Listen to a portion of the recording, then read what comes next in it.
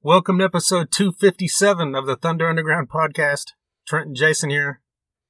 And this week we've got a great interview with Mike Mostert.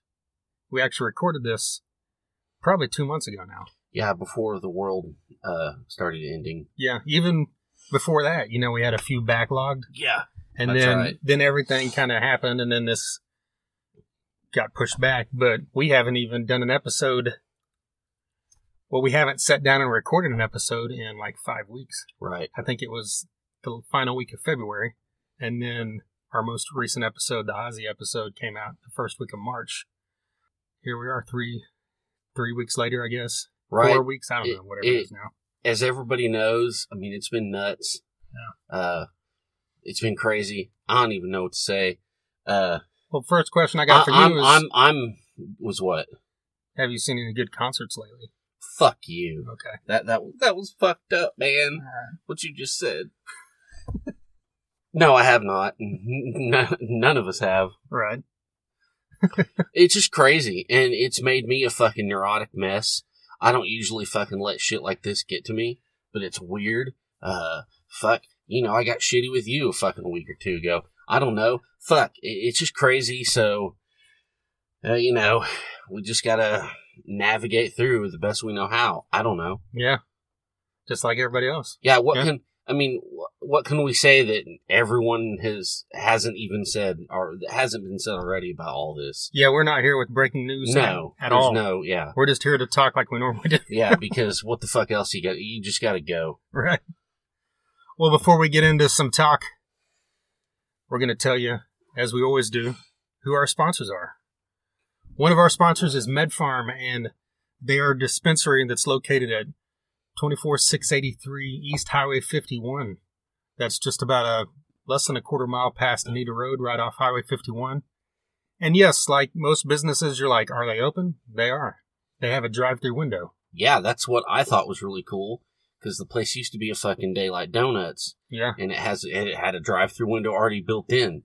So, cannabis on the go. Drive up for all your medicinal purposes. It fucking works out. That's a great deal, and that works out great for them, which I'm sure a lot of these other dispensaries around town don't have a drive-through, so that's even more of a reason. But the biggest reason that we always tell you need to go to MedFarm, besides their great products and great people, is the fact that their slogan is Cannabis with a Cause, because 30% of their proceeds are going to help build no-kill animal shelters.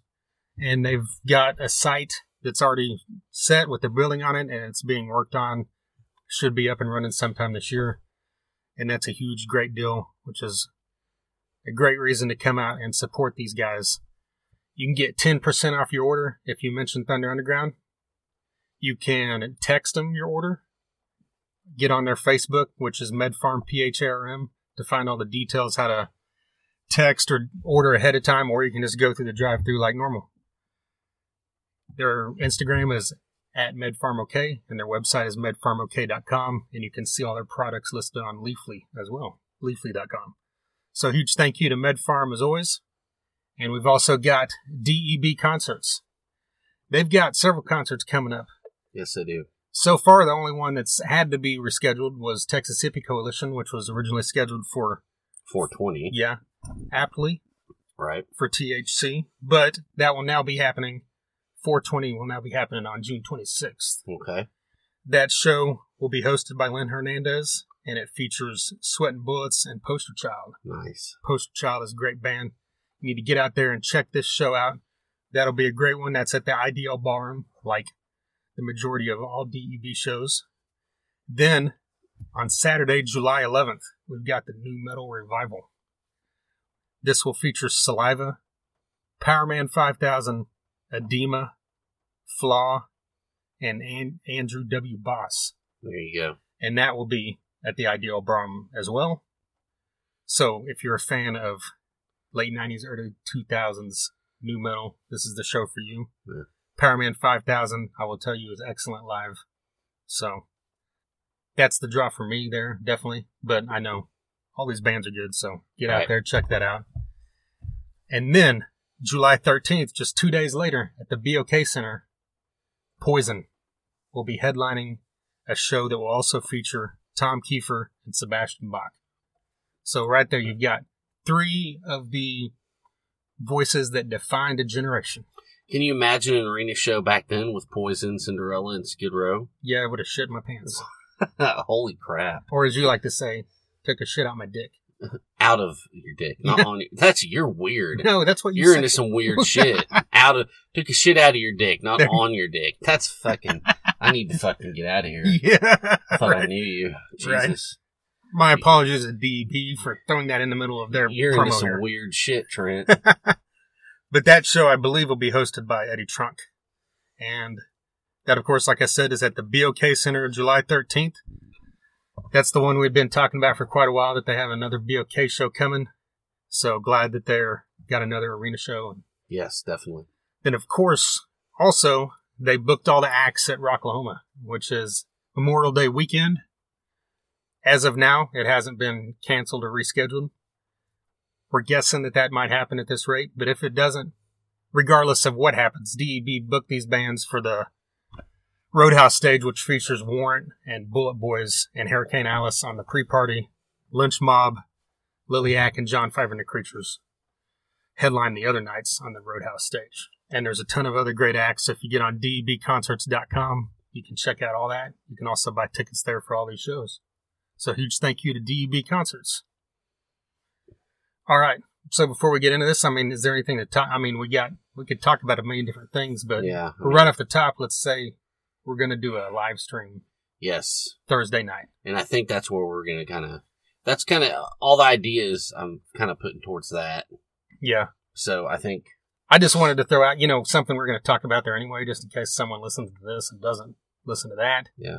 Is the fact that you all know that a lot of people think if they know a band's name, if I've heard of a band, man, these guys are freaking millionaires. Like, say for instance, I'm not talking about Metallica or Def Leppard or Motley Crue. I'm talking about Crowbar or Seven Dust or those bands, Corrosion Conformity. Yeah. Those bands at that, that kind of middle level. Yeah. What is it? Jamie Jost always used to say the cruising altitude. Yeah. There you go. Maybe, Yeah. Yeah. And these bands have had success, but as the music business changed, the majority of the money they make now is off of touring. Mm-hmm. And when they tour and when they sell merchandise. And obviously that's not something they can do now for the foreseeable future, next several months at least. So if you have a band you love, or if you're scrolling through Facebook and see a band that's, selling t-shirts or selling, hey, you can talk to someone for $20 for 30 minutes. I've seen stuff like that, all kinds of different stuff, do it. If you've got the money to do it, I know there's other people hurting as well, but I'm just saying that's a great way to support music in this time being. Yeah.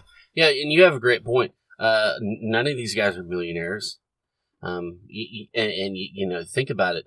They're all working class dudes like all of us. Yeah. I mean, really, when you get down to it, it's just their work is in a bus or a van and in a club.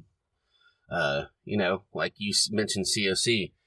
Pepper Keenan, for God's sakes, does a million different things when he's not on the road. Yeah. He runs a bar. He fucking renovates houses. Blah, blah, blah, blah, blah. I mean, and a lot of these dudes are the same way. They do the same kind of things. And so,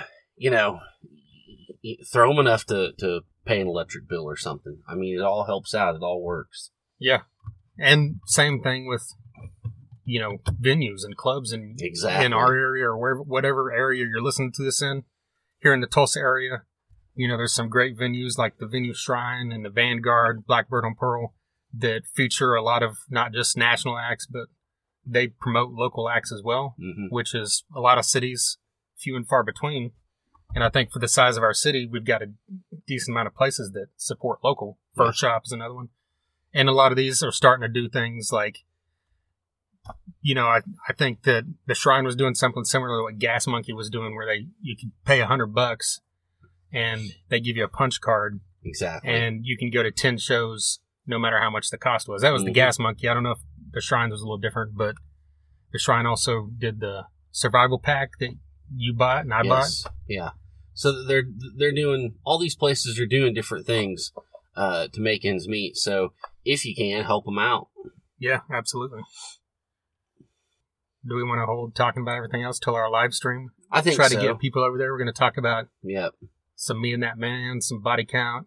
Right. You know, of course, more about what we just talked about. Oh, yeah. Yeah. We're going to touch on all kinds of stuff. Yeah. So tune into that. Get on our Facebook page for the exact time. We haven't settled on the exact time. It'll be Thursday evening, 6 or 7 around that time. Yep. So get on there and check it out.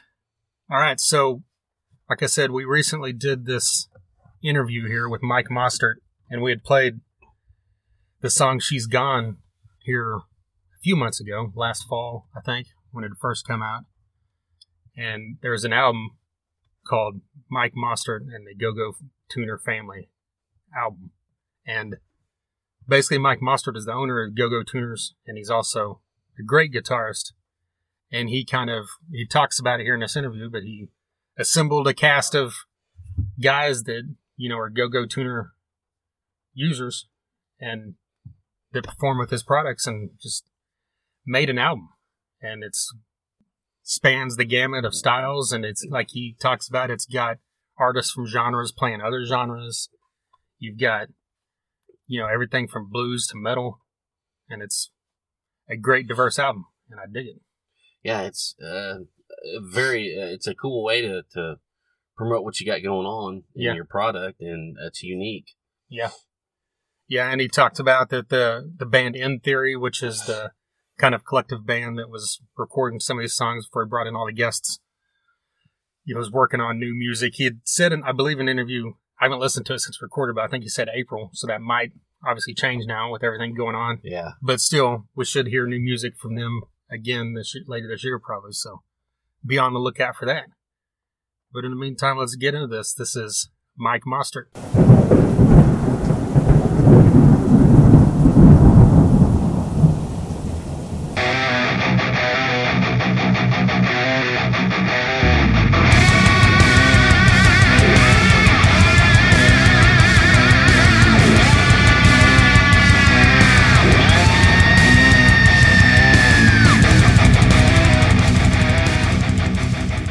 I saw you were at a NAMM recently. Were you out there representing GoGo Tuners, or were you just attending it? I was doing several things. So I own several companies. So I own GoGo Tuners, excuse me, and I also own a repping company, and represent several brands on the West Coast. And then I also with a Chinese tech company. Also a senior VP with those guys, and I'm trying to launch a newer technology into the United States with those guys. So I was doing some meetings with those folks out there, and then meeting a lot of my GoGo guys.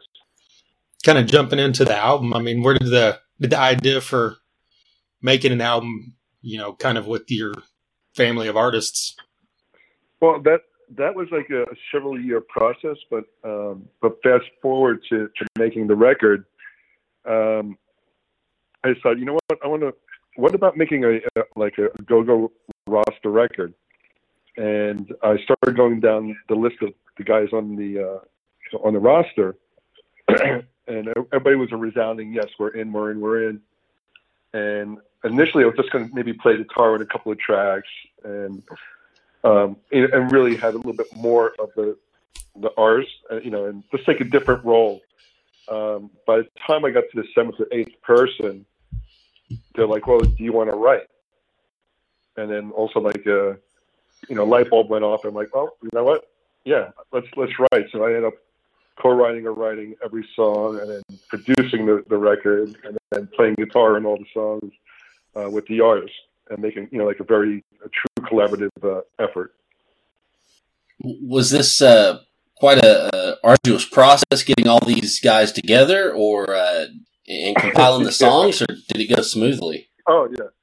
Oh no, it's we always try to make it seem smooth, but it's definitely far from smooth, as you know, because everybody has a different schedule, and everybody's in different parts of the world, and it was really important for me that I was there for every part of it, and I was really trying to create, I'm not sure if you guys are also players as well, but there's a certain interaction when you're playing with somebody versus just sending your tracks over. Obviously today, like the technology is so good that people are like, okay, send me your tracks and I'll play some tracks over it. In this case, I was trying to get as many people in the same room together. And even for the recording process of this, I had to fly to Mexico, Nashville, Muscle Shoals, different parts of LA, New York, Philly, Virginia. Whenever an artist had a day free or a few hours free, I was on the plane to make it happen. Were there any of the songs that you were able to get everybody in the same spot, or was most of it done that way where you're working with like one artist in the studio and then going somewhere else to work with another one? There's a couple of songs on there by a band was created within the record. As that band's called In Theory, and that's a little bit more of a hard rock metal band. But that's, I would say, a little bit less collaborative. That's a real rock band within the record. I'm not sure. Have you guys had a chance to listen to that one yet? Or yes. In Theory songs? Yes. And with that group, that's the group that we're actually trying to launch, off the record and, make it a current hard rock band or current metal band. And with that band, we definitely had a lot of rehearsals with those guys and recorded in the same place, rehearsing in the same place. And so with the In Theory is the closest thing to that, making it a real band. And it just keeps evolving from what I can see. Is that something you think, so In Theory could potentially put out an album on your own here down the line? Yeah, that's the next goal. In fact, we start working on the tracks for that starting in April. Okay. And that we're actually going to record the entire record in Muscle Shoals. I'm not sure if you guys are familiar with the history of Muscle Shoals. Oh yeah.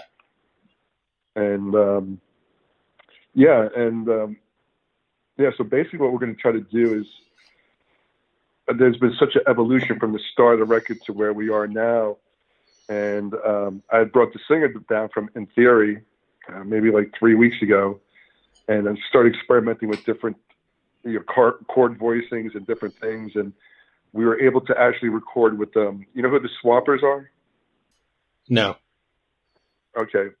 Obviously, Muscle Shoals has probably been about 2 billion records sold out of Muscle Shoals. Oh yeah. But there's these guys, these 4 or 5 guys, called the Swappers, and they were the sidemen or the band for almost all those records. That dates back from the mid '60s up until, even currently. And two of the Swappers died last year. So there's only 2 original Swappers left. And these are the guys who created Aretha Franklin sound and created Carole King and Percy Sledge and Wilson Puckett. But the list just goes on, and playing with the Allman Brothers and even Lynyrd Skynyrd and even newer bands like Rival Sons. It's just amazing who these guys play with. It will blow your mind of who these guys play with. And so I was able to reach out to one of the Swappers. His name is Spooner. He was the keyboardist for actually creating Aretha Franklin sound. And I said, look, I got this idea. I got the singer from In Theory. I got the cellist from France. And then myself. And we remade a couple of songs that are on the GoGo record that are essentially they're the songs from In Theory. But now I made it a little bit more swampier.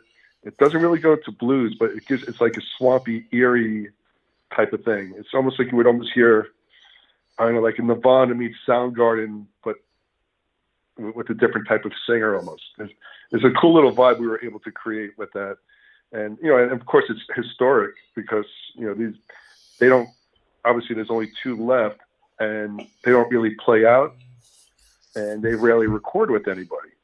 So to have him come down, and this was just so much fun for him to do. It wasn't lost on my eyes that this was something of historic nature to do. Right. And So a couple of those tracks we're actually putting it as a bonus track on the physical copy of the GoGo record. Okay. Well, speaking of the other people that weren't part of your GoGo roster, like some of the vocalists or the drummers, keyboards, etc., like how'd you go about seeking them out and bringing them together to be a part of this project? A lot of them were just I call it friends of family, or family of the friends, and each one's a little bit slightly different. So as far as like that song, like the blues song, it was a little bit of fluke. It was this drummer that I'd just known for a long time. And now he plays with, out of all things, he plays with Frankie Valli, and he plays with Missing Persons, and he also he's done a couple tours with Sebastian Bach as well. And I just happened to run into him in California at a drum party. And he was asking me, what are you doing? I said, well, I'm working on this record. He goes, can I? And when I told him the whole concept of what I was really trying to create with this record, he's like, I'm in. Can I do it? And then from there, we also had some mutual friends who are the people involved with, they play with Stevie Wonder, they play with Jennifer Lopez. So because of, we're all friends, got them involved. And it just seems like it was one connection after another. Everybody's sort of connected. Writing different styles or genres, does that come natural for you, or is there a style that you kind of gravitate towards? That definitely did not come natural for me. No, it's far from it.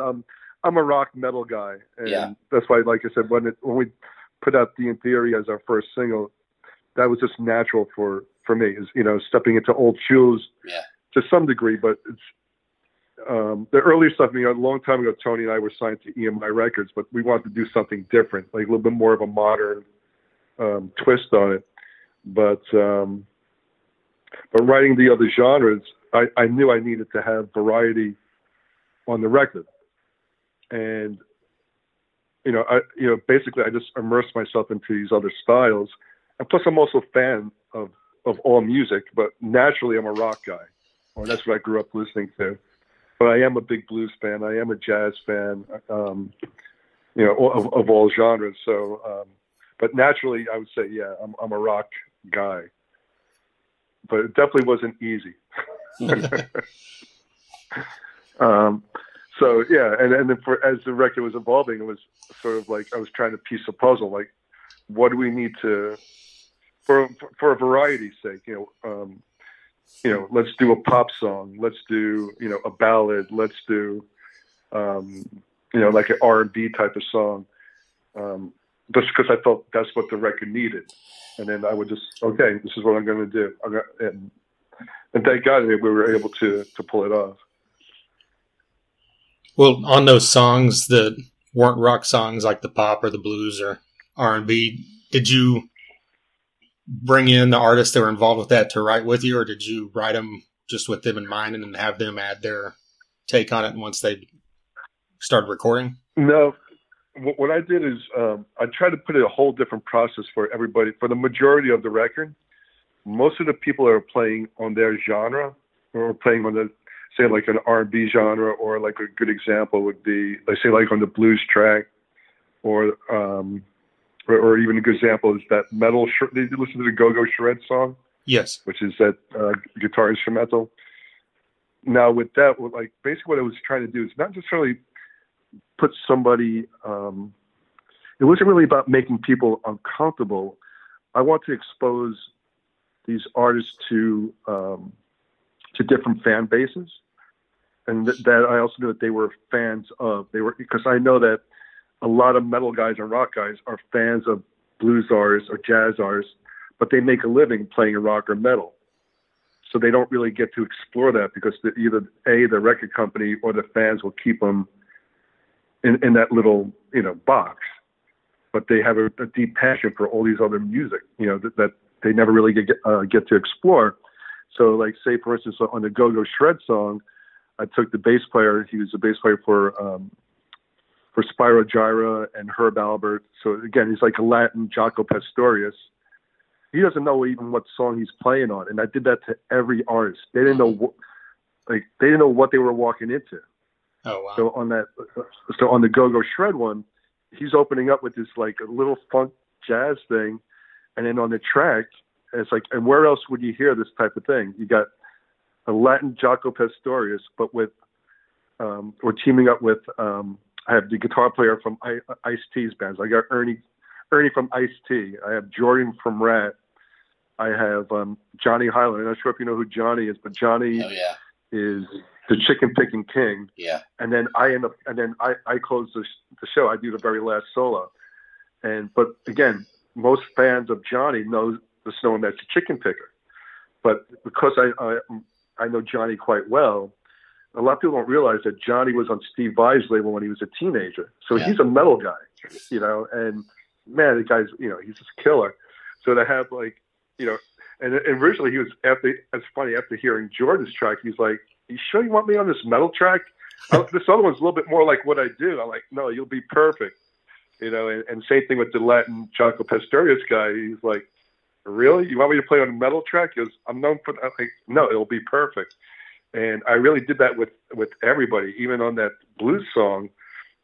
Her name is Morgan Miles. She's more like a country pop singer, and working with her in one of my Go-Go interviews, I know she has this like third or fourth gear. Like she has this like a Beth Hart. She's got like a Janis Joplin, chops to her. But I also think that her country bass and her record companies keep her like in a pop type of feel, and so for her to go and do like this Janis Joplin over the top blues vocal, it was for me, it made perfect sense. Yeah. And then and then same thing on that same track, say on the blues track, I had this bass player for this band called Mana. I'm not sure if you know who those guys are, but I've seen that name, yeah. So Mana, it's funny. I always get that reaction. Not always, but Mana is the equivalent of like the Police of the U2 from Mexico, and they've sold probably about 70 or 80 million records. and to show you actually how big these guys are, they actually hold the record for selling out Madison Square Garden faster than any band in history. And even this past year, they put out a record. I mean, they went on tour. They sold out 9 shows at the LA Forum this past year. Wow. And it's like, again, it's like you ask a lot of people, like, who are they? But anyway, so the bass player from that group is on 3 of the songs. So I had him on a blues song. So what I was trying to accomplish was like a unique collaboration. It's like, how would a Latin rock guy approach a blues song? How would a country pop girl sing on a blues song? How would Johnny Highland approach a metal song? And so I was trying to accomplish a lot of unique collaborations. And is that kind of how you decided who played, like, on Go-Go Shred, for instance, how do you decide who plays which part, Just kind of to speak to that. Some of it I already knew, like, where Jordan's part was going to fit and where Johnny's part was going to fit, I already knew. But where Ernie was going to fit from Ice-T's band, I wasn't sure, because Ernie plays a completely different style. And I was like, okay, where am I going to fit Ernie? And so I was able to put him in 2 spots of the song. And originally I was just going to do, a little bit of the soloing. But I think the metal gods were smiling on me that day, and I was able to hit all the right notes. So I ended up doing the last solo of the song, and so that's how that came about. But I think for one night I was able to bring out my inner shred in the old school way. So was everybody? I mean, you kind of mentioned it with several of them, but was everybody completely open to doing that, like stepping outside of their box, basically? Oh yeah, I mean, everybody was so excited to do it, and I think that's sort of the. Not necessarily the secret sauce behind it, but it was, I think for them, it was almost like, when you first start playing, it was just about that. It was just getting to really just express yourself just because you love doing music. You weren't doing it for the record company. You weren't doing it for the money. You were doing it for, you just want to play. And so again, like I was telling these people, just a different concept. I said, I'm not going to let you know what the song is until you're there. And like you said, everybody was like, yeah, I'm there, So I think everybody was just so excited, and I think their passion comes through. And yeah, it was a lot of excitement. So. Well, being the producer and you're involved in, playing on every song and writing all the songs, you kind of got to bring your vision to life. Like, how much did the other artists bring to certain songs that maybe you didn't foresee beforehand? I think they all gave a lot. Basically, I think looking back, first of all, I had to thank them for. They trusted my vision. Like I said, I call it the Mike Madness. Where like whatever I was hearing at the end, I knew I was trying to get a certain sound. So I think for them to trust me in that role, was a big thing. But actually, I just lost my train of thought here. So if you can ask me the question again. Well, I was just wondering if any of the artists kind of brought in, something to their songs that you might not have saw beforehand as part of your vision. Yeah. So to reiterate, yes, I would say that they all did. And it was a very cool experience because I got to see, like, we were all trying to get to a certain,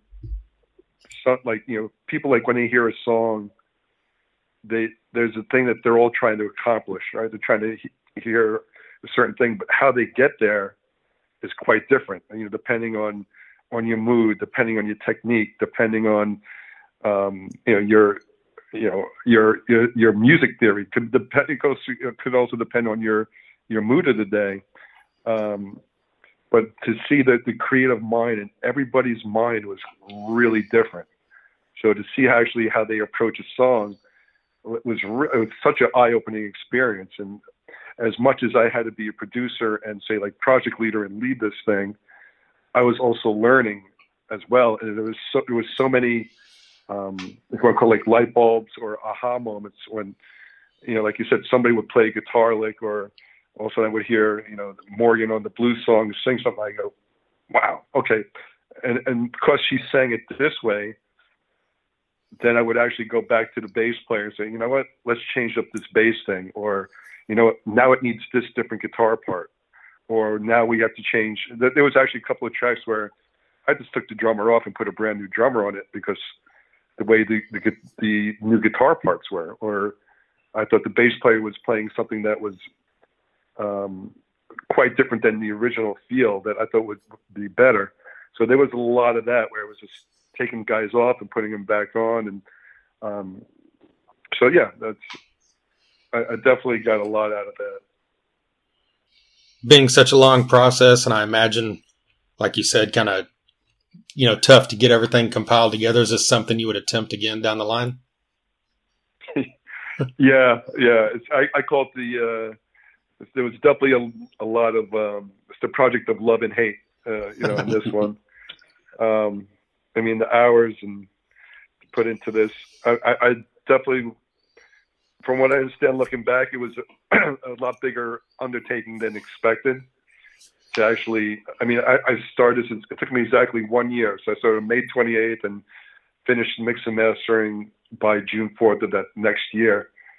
And, but yes, to answer your question, we're going to start the In Theory record in April. And then we're going to start a new GoGo record at the end of May. Oh, wow. And, we'll have some bigger surprises on this second one as well. And all I can tell people is just, if you go to the GoGo site and see our roster, you'll pretty much get an idea, of who will be on it. And there's probably still another list of about 125 people that want to be on this type of record. So it's, I think at least I can do another volume 3 or 4 if all goes well. Cool, man. Well, we appreciate you taking the time to do this with us. Again, I appreciate your support, and I'm glad you support, and I hope you like the record and your fans and your listeners like it as well. There you go, Mike Mostert of GoGo Tuners. He's got the new album that came out 5 or 6 months ago. Mike Mostert and the GoGo Tuner Family album. So check that out. Like you heard there in that interview, it's got a ton of different genres going on, and it's not like when some people try to do that, it just comes off as someone trying to do that. This is authentic, and it sounds great. Definitely. And they definitely pulled this off. So check out the album if you have not. A huge thank you to Jody Best of Best Bet Promotions. And, of course, a huge thank you to Mike for taking some time out to talk to us there. Something else to plug real quick. We just recorded an interview with Ivan DePrume of Big News. And, of course, as the original drummer for White Zombie. Right. And we've got that interview coming up here soon, but it'll also feature a written interview that we did with Sean, the original bass player, yes. or the only bass player of White Zombie. Right.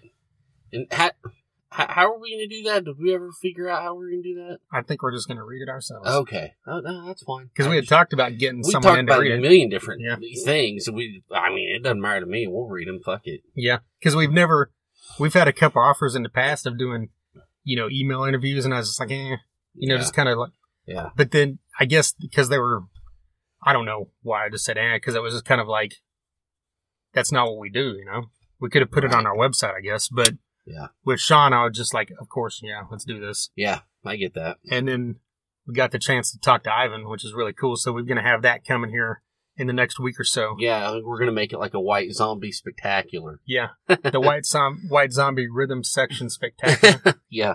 But yeah, so be on the lookout for that. And we've also got some other things in the works, as we always do.